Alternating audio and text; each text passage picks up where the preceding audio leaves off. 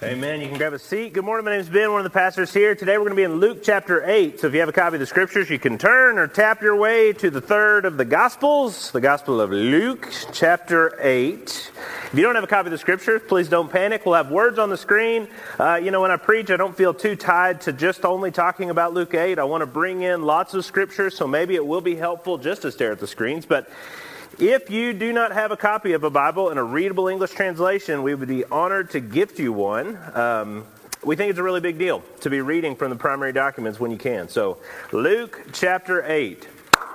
So Jesus, if you read through his teaching, so there's a lot about Jesus that's out there, but if you actually go to just his teaching, which I would suggest that you do, I don't know how much you know about Jesus, but if what you have encountered is more cultural or more secondary, go to the primary. Don't just listen to the rumors. Go listen to the guy himself and see what he has taught. If you jump into what Jesus actually teaches, he makes a pretty good case. He says that he will die and then rise from the dead. And then he did. Really. He really did die exactly how he said he would. And then he really did, of his own, get back up.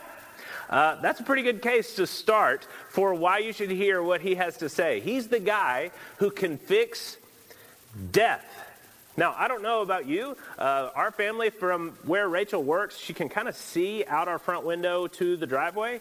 And when people come and ring the doorbell with clipboards, she just recedes into the background. We never answer. The dog goes nuts, and she just endures the loud dog barking because she would rather hear that than hear whatever sales presentation this person's going to have.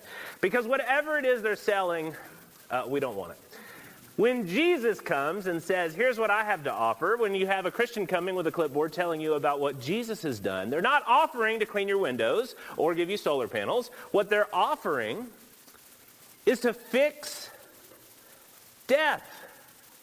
Man, that's a quite compelling case. It's something that I want. So you look past that and you go, okay, well, tell me more. What else does Jesus teach? Well, Jesus is kind of our source in the New Testament for the doctrine of hell, too.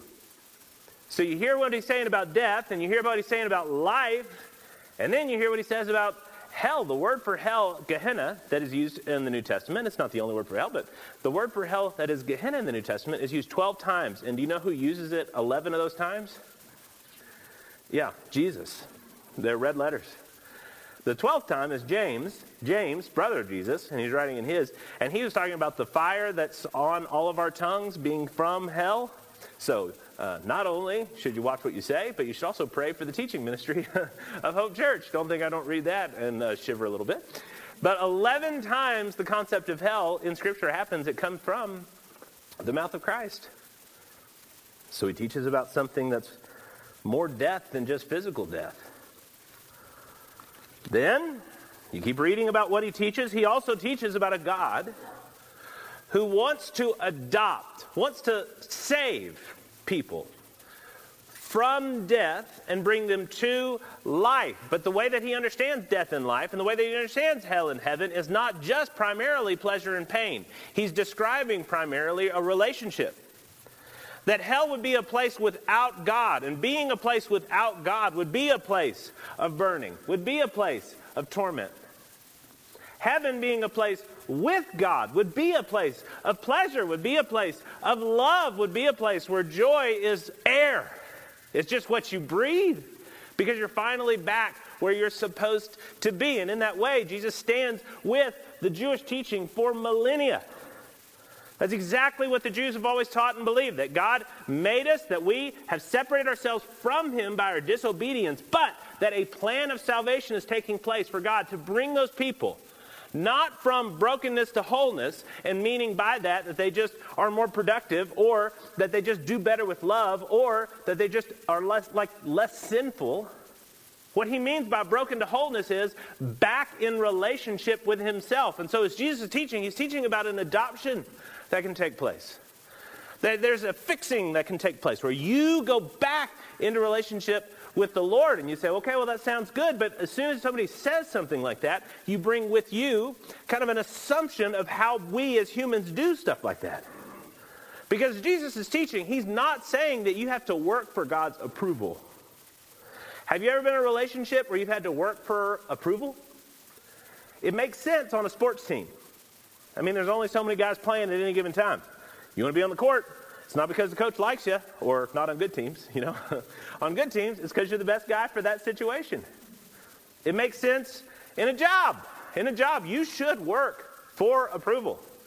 That payment is like the honoring of a contract that happens every 2 weeks. You should do well. You should perform well. And if your performance slumps, well, ladies and gentlemen, there's options, right? There's things that might happen.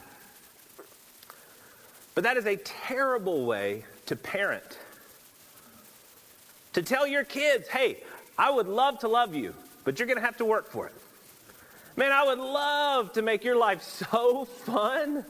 Unfortunately, we're just going to have to look at your performance. And, we can't be there right now. But we got some stuff we're hoping you'll implement, and then we'll see where we get. Happy meals are in your future. You're like, that's a terrible way to parent. It's a terrible way to be married. That somebody would have to gain your approval in order to experience your love. And yet, all too often, it's exactly how people parent, and it's exactly how people have relationships with each other. And so when they think about the Lord, they expect exactly that kind of relationship. But instead, Jesus is saying that, no, he has come in order to pay the debt so that God can love you and change you, rather than change you so he can love you. That order is tremendously important. And yet, I think that order is also what becomes the sticking point for people, because it sounds really good. I'm telling you that there's a thing you're made for. I'm telling you that there's not just a thing, but a person that you're made for, and that he loves you, and he has removed all barriers. And you go, great! But he's also going to be your Lord. Like him being your Savior is you saying yes, but you're saying yes to an adoption. An adoption has strings. I'm not saying conditions. You don't have to. There's not things you have to pay off before you can be adopted. But when you're adopted, you become part of this new family. You have to jump into that minivan. You have to eat what that mom makes. You have to do what that family does. You're now part of that family. And that's the sticking point. See, I think when Jesus taught, there were many who rejected him because they understood what he was saying. And that's what I want to see with you today. We talk about joy. There's also joy that sounds really joyful, but it doesn't actually work out. There's actually joy that leads you away from the Lord and not to him. And Jesus teaches us about it. We're going to look at this parable today in Luke chapter 8, but it's a parable that's about parables. It's a teaching that's about teaching, and it helps us to understand Jesus' main message when he says, Luke chapter 8, starting verse 4, Luke writes, "And when a great crowd was gathering and people from town after town came to Jesus, he said to them in a parable, 'A sower went out to sow his seed. And as he sowed, some fell along the path and was trampled underfoot, and the birds of the air devoured it. And some fell on the rock, and as it grew up, it withered away because it had no moisture. And some fell among thorns, and the thorns grew up with it and choked it. And some fell into good soil and grew and yielded 100-fold. As he said these things, he called out, 'He who has ears to hear, let him hear.'"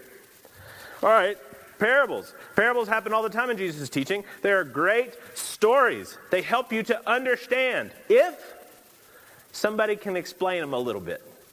Because if I just told you that story right there, I think you overestimate how much previous Christian teaching plays into your understanding. I think if you just heard this, and even if you were a farmer, I'm not, even if you knew about the agricultural kind of underpinning of this parable, I think it would still be difficult for you to come to a deep understanding of what's being said there. However, Jesus, in kindness, explains what he said. Look at verse 11. If you skip down just a little bit in Luke chapter 10, Luke chapter 8, he says, "Now the parable is this." He's going to now explain to us what connects to what.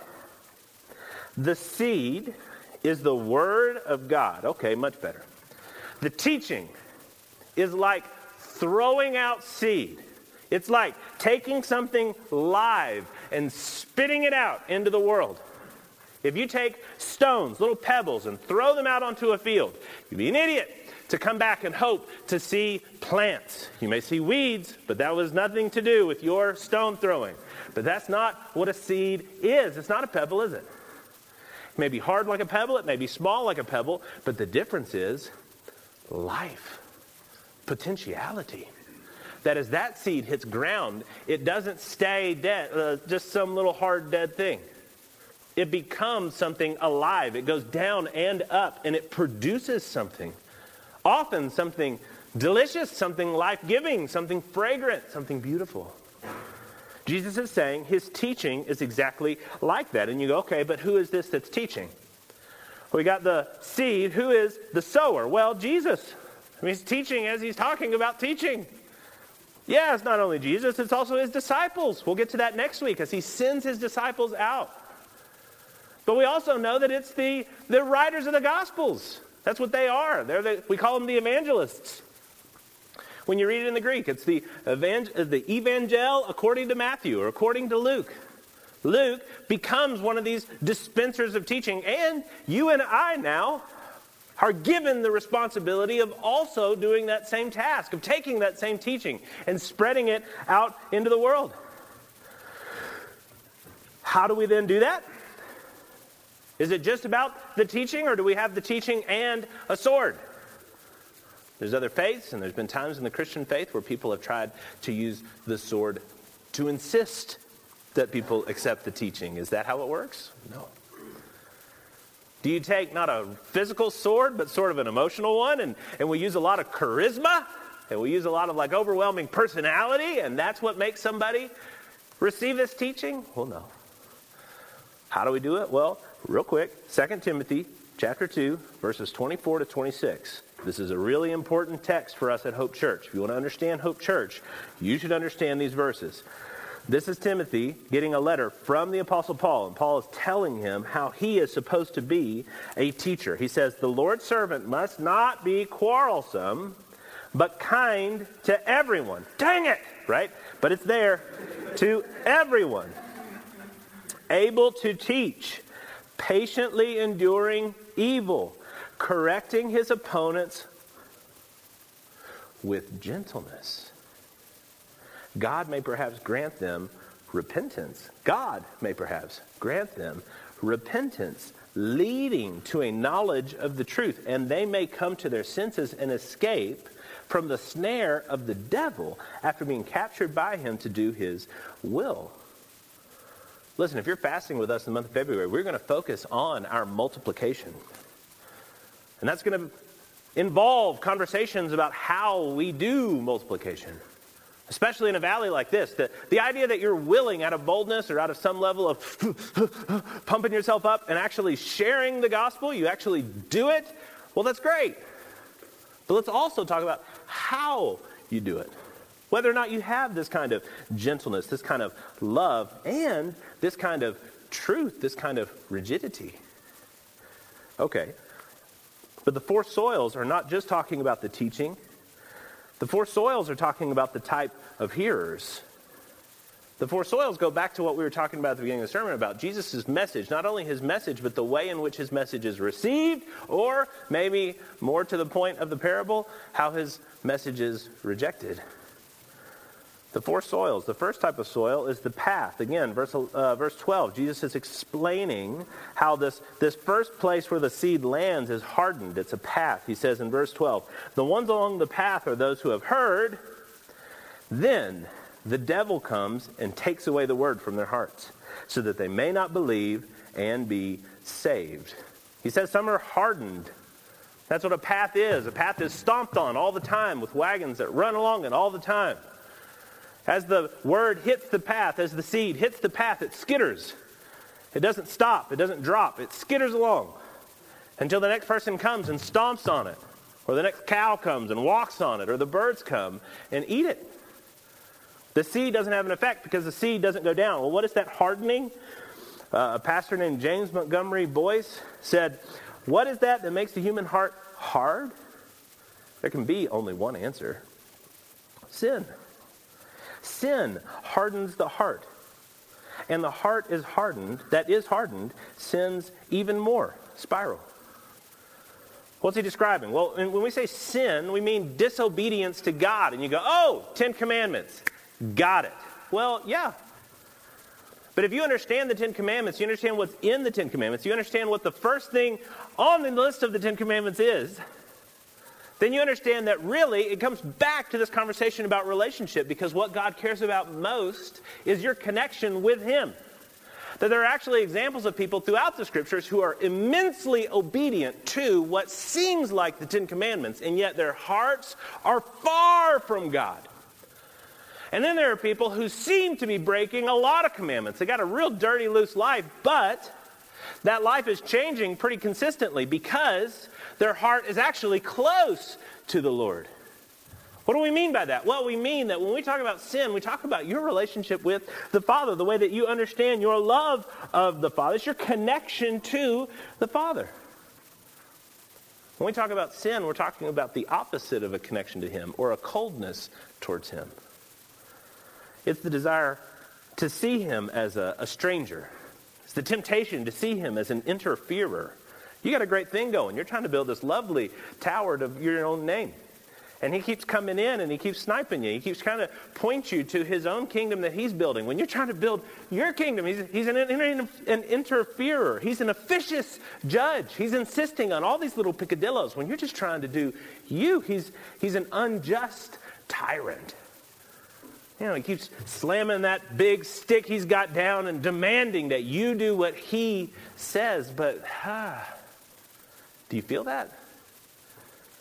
Maybe you can feel it culturally and then slowly allow yourself to admit whether or not you feel it personally. And I'll say Jesus' words here. The big problem that many people have may seem like theology or history, and if it is, fantastic. Oh my gosh, if you're rejecting Jesus because of questions about theology or the history of the church, can I tell you how nice the coffee is I will buy you? I will buy you the nicest meal that I can find, that you might sit and tell me those problems. Because I think we've got answers for them. Not me personally, but I can be kind of like a librarian. I can find the information and try to humbly submit it to you about why other people who have had that same problem have overcome that problem. But I don't think that that's really the problem for a lot of people. It may seem like it, but if we start stripping some of those questions back, we get to something that I think is the harder piece of it. Why might you choose death over life? Well, a guy named George MacDonald echoes Christianity throughout the millennia. Milton, Augustine, Paul, he says, the one principle of hell is, I am my own. If you say yes to God about everything except for that, you've said no to Him. And that's what I think Jesus is saying when He talks about this soil that has hardened itself to the Word. He then talks about a rocky soil. These are people that I have a lot of sympathy for. He says in verse 13, and the ones on the rock are those who, when they hear the Word of God, receive it with joy. But they have no root. And so they believe for a while, and in the time of testing, they fall away. We might call this the test of pain, that there are people who seem to be Christian. Many of you in this room seem to be Christian. But when things become very difficult, when the idea of following Christ is not appealing, it doesn't turn into more job opportunities, it doesn't come with like a hotter prospect for dating, but makes things harder. It says then, in the time of testing, they fall away. Joy is a possibility in Christianity, but it's not an easy thing. 1 Peter, he says, in this you rejoice. Talking about the gospel. Please go home today if you have time and read the first 5 verses of 1 Peter. But in this description of the gospel, you rejoice, though now for a little while, if necessary, you have been grieved by various trials. So that the tested genuineness of your faith, not a conversion to something that made your life sound really nice and happy. So it was really a conversion to respectability or a conversion to better people you might marry prospects or people that you might get hired by prospects. But instead, you have a genuine, tested, genuine faith, more precious than gold that perishes though it's tested by fire, may be found to result in praise and glory and honor at the revelation of Jesus Christ. It's coming. And again, I feel a lot of sympathy to people that are right here, because if you've walked with other Christians for any period of time, then you have seen other people deal with really tough stuff that if you had to deal with, you have no idea how you would deal with it. You've watched people have to embrace Christ, but to embrace Christ meant quitting. Quitting something or quitting someone. And you got a lot of sympathy.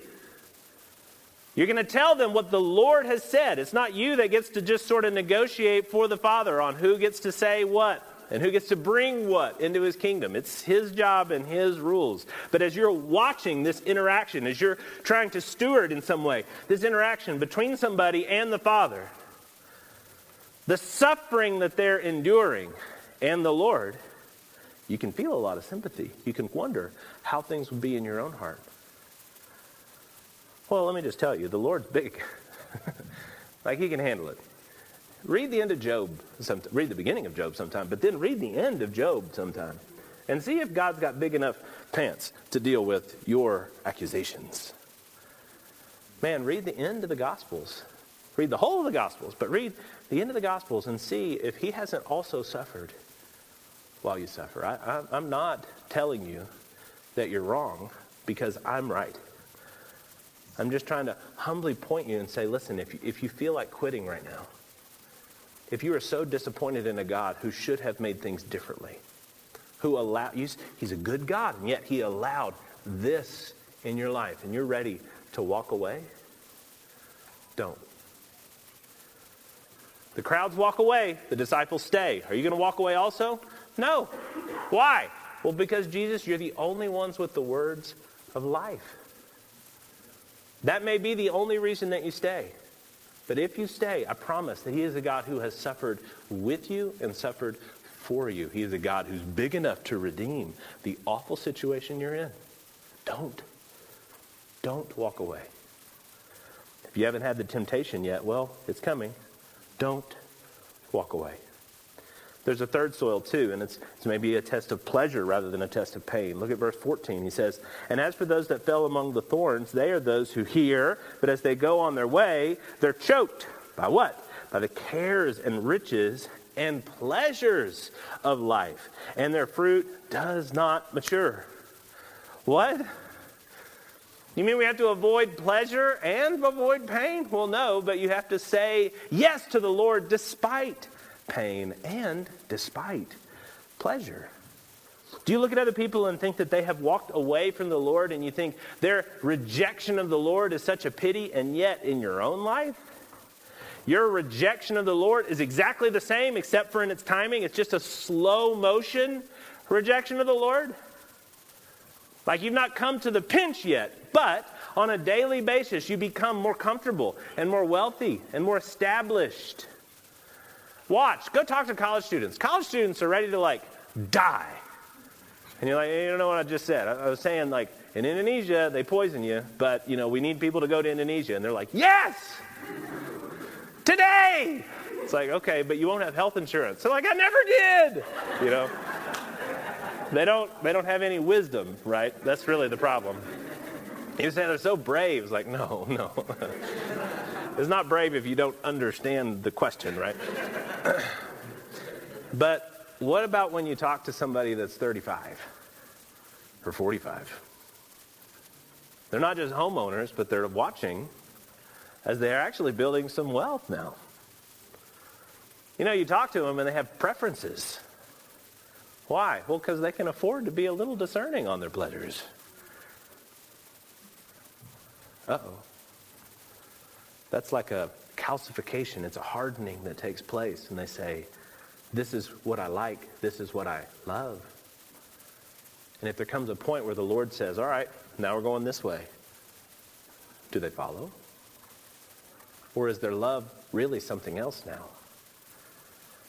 I mean, in Luke 6, we talked about last week, he had all of these blessings, and he said, "Blessed are you when people hate you and exclude you and revile you and spurn your name as evil on account of the Son of Man. Rejoice in that day and leap for joy, for behold, your reward is great in heaven, for so the fathers did to the prophets." And we go, ouch, okay, yes.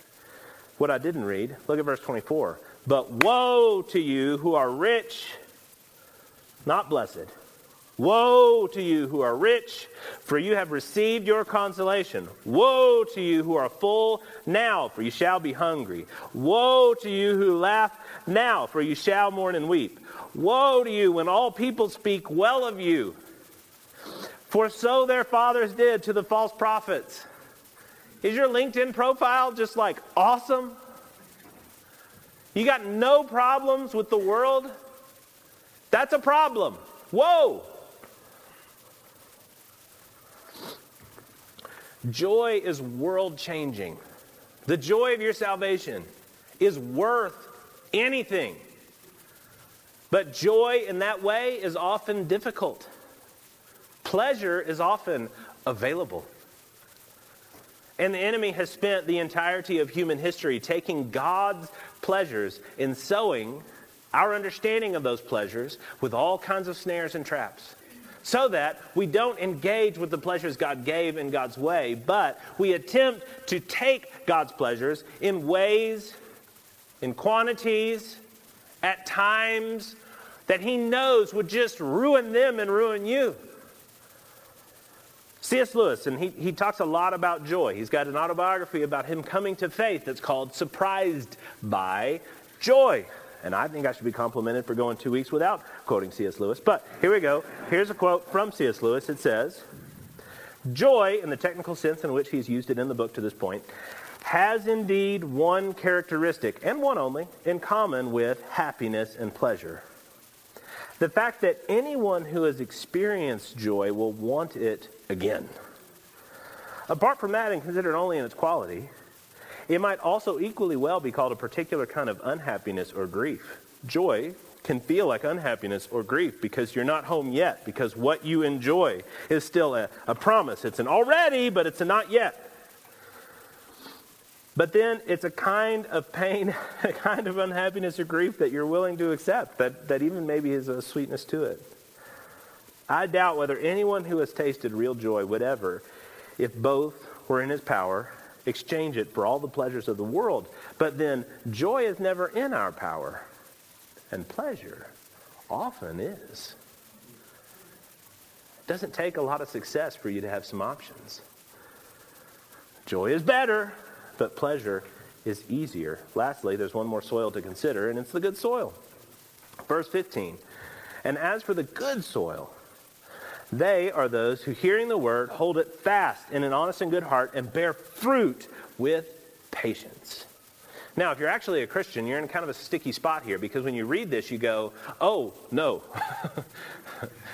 Something about the quality of becoming a Christian adds a little bit of humility to your life and adds a great deal of God's desires in your life. And so you look out on the world and you look at your life and you realize that you are so much less productive than you want to be. And so you think, man, I can't be the good soil because I'm just not producing anything like the fruit that I would want to see. And the irony of standing there looking at Jerusalem like Christ and weeping his tears over those that have rejected is that you think then that you must not be a Christian. Well, okay, let the community jump in with you. It's fruit with patience. There's a guy named Klein Snodgrass. It sounds like a bad guy in like a Roald Dahl novel or something. But Klein Snodgrass is actually a really wonderful New Testament scholar. He may still be alive. But he says, the parable is about hearing that leads to productive living. And adapting the parable will mean enabling people to move past merely hearing the words, even with joy, to a hearing that captures the whole person. That's what we're talking about. We're talking about being this final soil, this soil that continues. Are you a soil that will continue? Are you producing fruit and you go, gosh, not enough? Okay, well, let the community stand around you over a period of time so that other people can look in your life and go, yes, you are. Because the enemy wants to just dominate you with discouragement. But let other Christians stand around you and go, whoa, You're a turd now. But when we met you, oh my gosh, the Lord is producing so much fruit. We may have to edit that word. I don't know if that's an expletive or not. But we have seen God change you so thoroughly. No, you are not the Apostle Paul. Yes, the Lord is bearing fruit through you. Man, you need the community to do that. You're uniquely blessed by the people of God when they do that. And yet, I'm saying all this stuff, and I know that Jesus also says, he who has ears to hear, let him hear. What does that mean? Well, verses 9 and 10. When his disciples asked him what the parable meant, he said, to you it's been given to know the secrets of the kingdom of God, but for others they're in parables, so that seeing they may not see and hearing they may not understand. I know we're out of time, but this matters, because I think when we read this, it allows you to see your heart towards God and how quickly you accuse God. Because as soon as you read this, you go, oh, that trickster. He's offering with one hand, and he knows that he's going to withhold with the other. He's saying, here's my teaching, but he knows that unless you have ears to hear, you're never going to respond, that there's some sort of trap here. Is that what Jesus is saying? If you've ever read it before, maybe you've been tempted that way, or maybe it's just me. But, of course, and in Mark, when he has this story about the parable of the sower in Mark, he then teaches and says, is a lamp brought in to be put under a basket or under a bed, and not on a stand? For nothing is hidden except to be made manifest, nor is anything secret except to come to light. If anyone has ears to hear, let him hear. He then quotes again from Isaiah. And what he says is what's true, which is that if you speak the word of God, some will hear, and many will reject. If you hear, you might receive it. But if you've already tuned this out, what are you doing? Jesus is not trying to hide the gospel. Parables are great ways to teach, and there's a reason that he explains it, and then has Luke write down the explanation, and then has all the Christians from all of the last millennia take that and translate it into however many languages they can find, and hand it out and tell people. And that's why Jesus commanded his disciples to go from the highest mountain to the most dark jungle to share the gospel with every single person. He's not hiding the message. But many will reject the message. Is that you? Man, listen. Jesus knew that some would respond to that gospel, that you can be forgiven, that you can be adopted. But he also knew that many would reject it. Don't be that person. In his words are life, but there's also life in no other name. If you don't believe that, you might need a Solomon period where you go and try some of this other stuff and watch as the idols crumble. If you're good enough at it, you'll get to that idol quick enough and realize that it crumbles. If you're bad at it, then you'll just keep thinking, maybe I'll work harder, maybe I'll do better, and then money will satisfy, and then beauty will satisfy. But what he's saying is there's life in no other name. Will you receive that, even if it means he's in charge and you're not? Will you come back? Maybe you're here this morning and you've had Christianity, but you've also had pain. And you look at that God and say, what a cheat. It's a bait and switch, man. Yeah, I'm here for mom and dad, but I can tell you that none of this is real. Well, yes it is. We're going to take the Lord's Supper in a moment. The Lord's Supper commemorates Christ's suffering on your behalf. I don't have the answer to why your situation happened, but I do know that he does. And looking at the whole of human existence, even though it meant his own crucifixion, he said yes. So there's a glory to be revealed. And Paul, with stripes on his back and anxiety in his heart, could still say that this suffering that we endure is light and momentary, and preparing for us an eternal weight of glory beyond all compare. Listen, are you unproductive? Are you tipping Christianity while enjoying your nice little garden of pleasures? Stop. Reject that. Submit to the Lord, and maybe even a little bit to his church. You know, we talk about membership, and people don't have any idea what we're even talking about. The church is a service. You show up, and we give you a service, and you respond to it, and you sample it, you compare it to the other services available, and you continue to grace us with your presence if the service continues to please. Well, it won't. Yeah, we're going to do what we can. It won't. You are to submit to the Lord, and his structure includes a church. Not necessarily me or the pastors of Hope Church, but yeah, kind of a little bit. Read the word. Tell me I'm wrong. But if you're rejecting because you want to continue to have your independence, I warn you. Is it possible you're one of these soils? And then lastly, man, you can be productive. You can be his. And it can feel awful. It can be really hard. And the enemy is going to tell you that you're not. But that's what the Lord has come to bring. Right now we're going to take the Lord's Supper.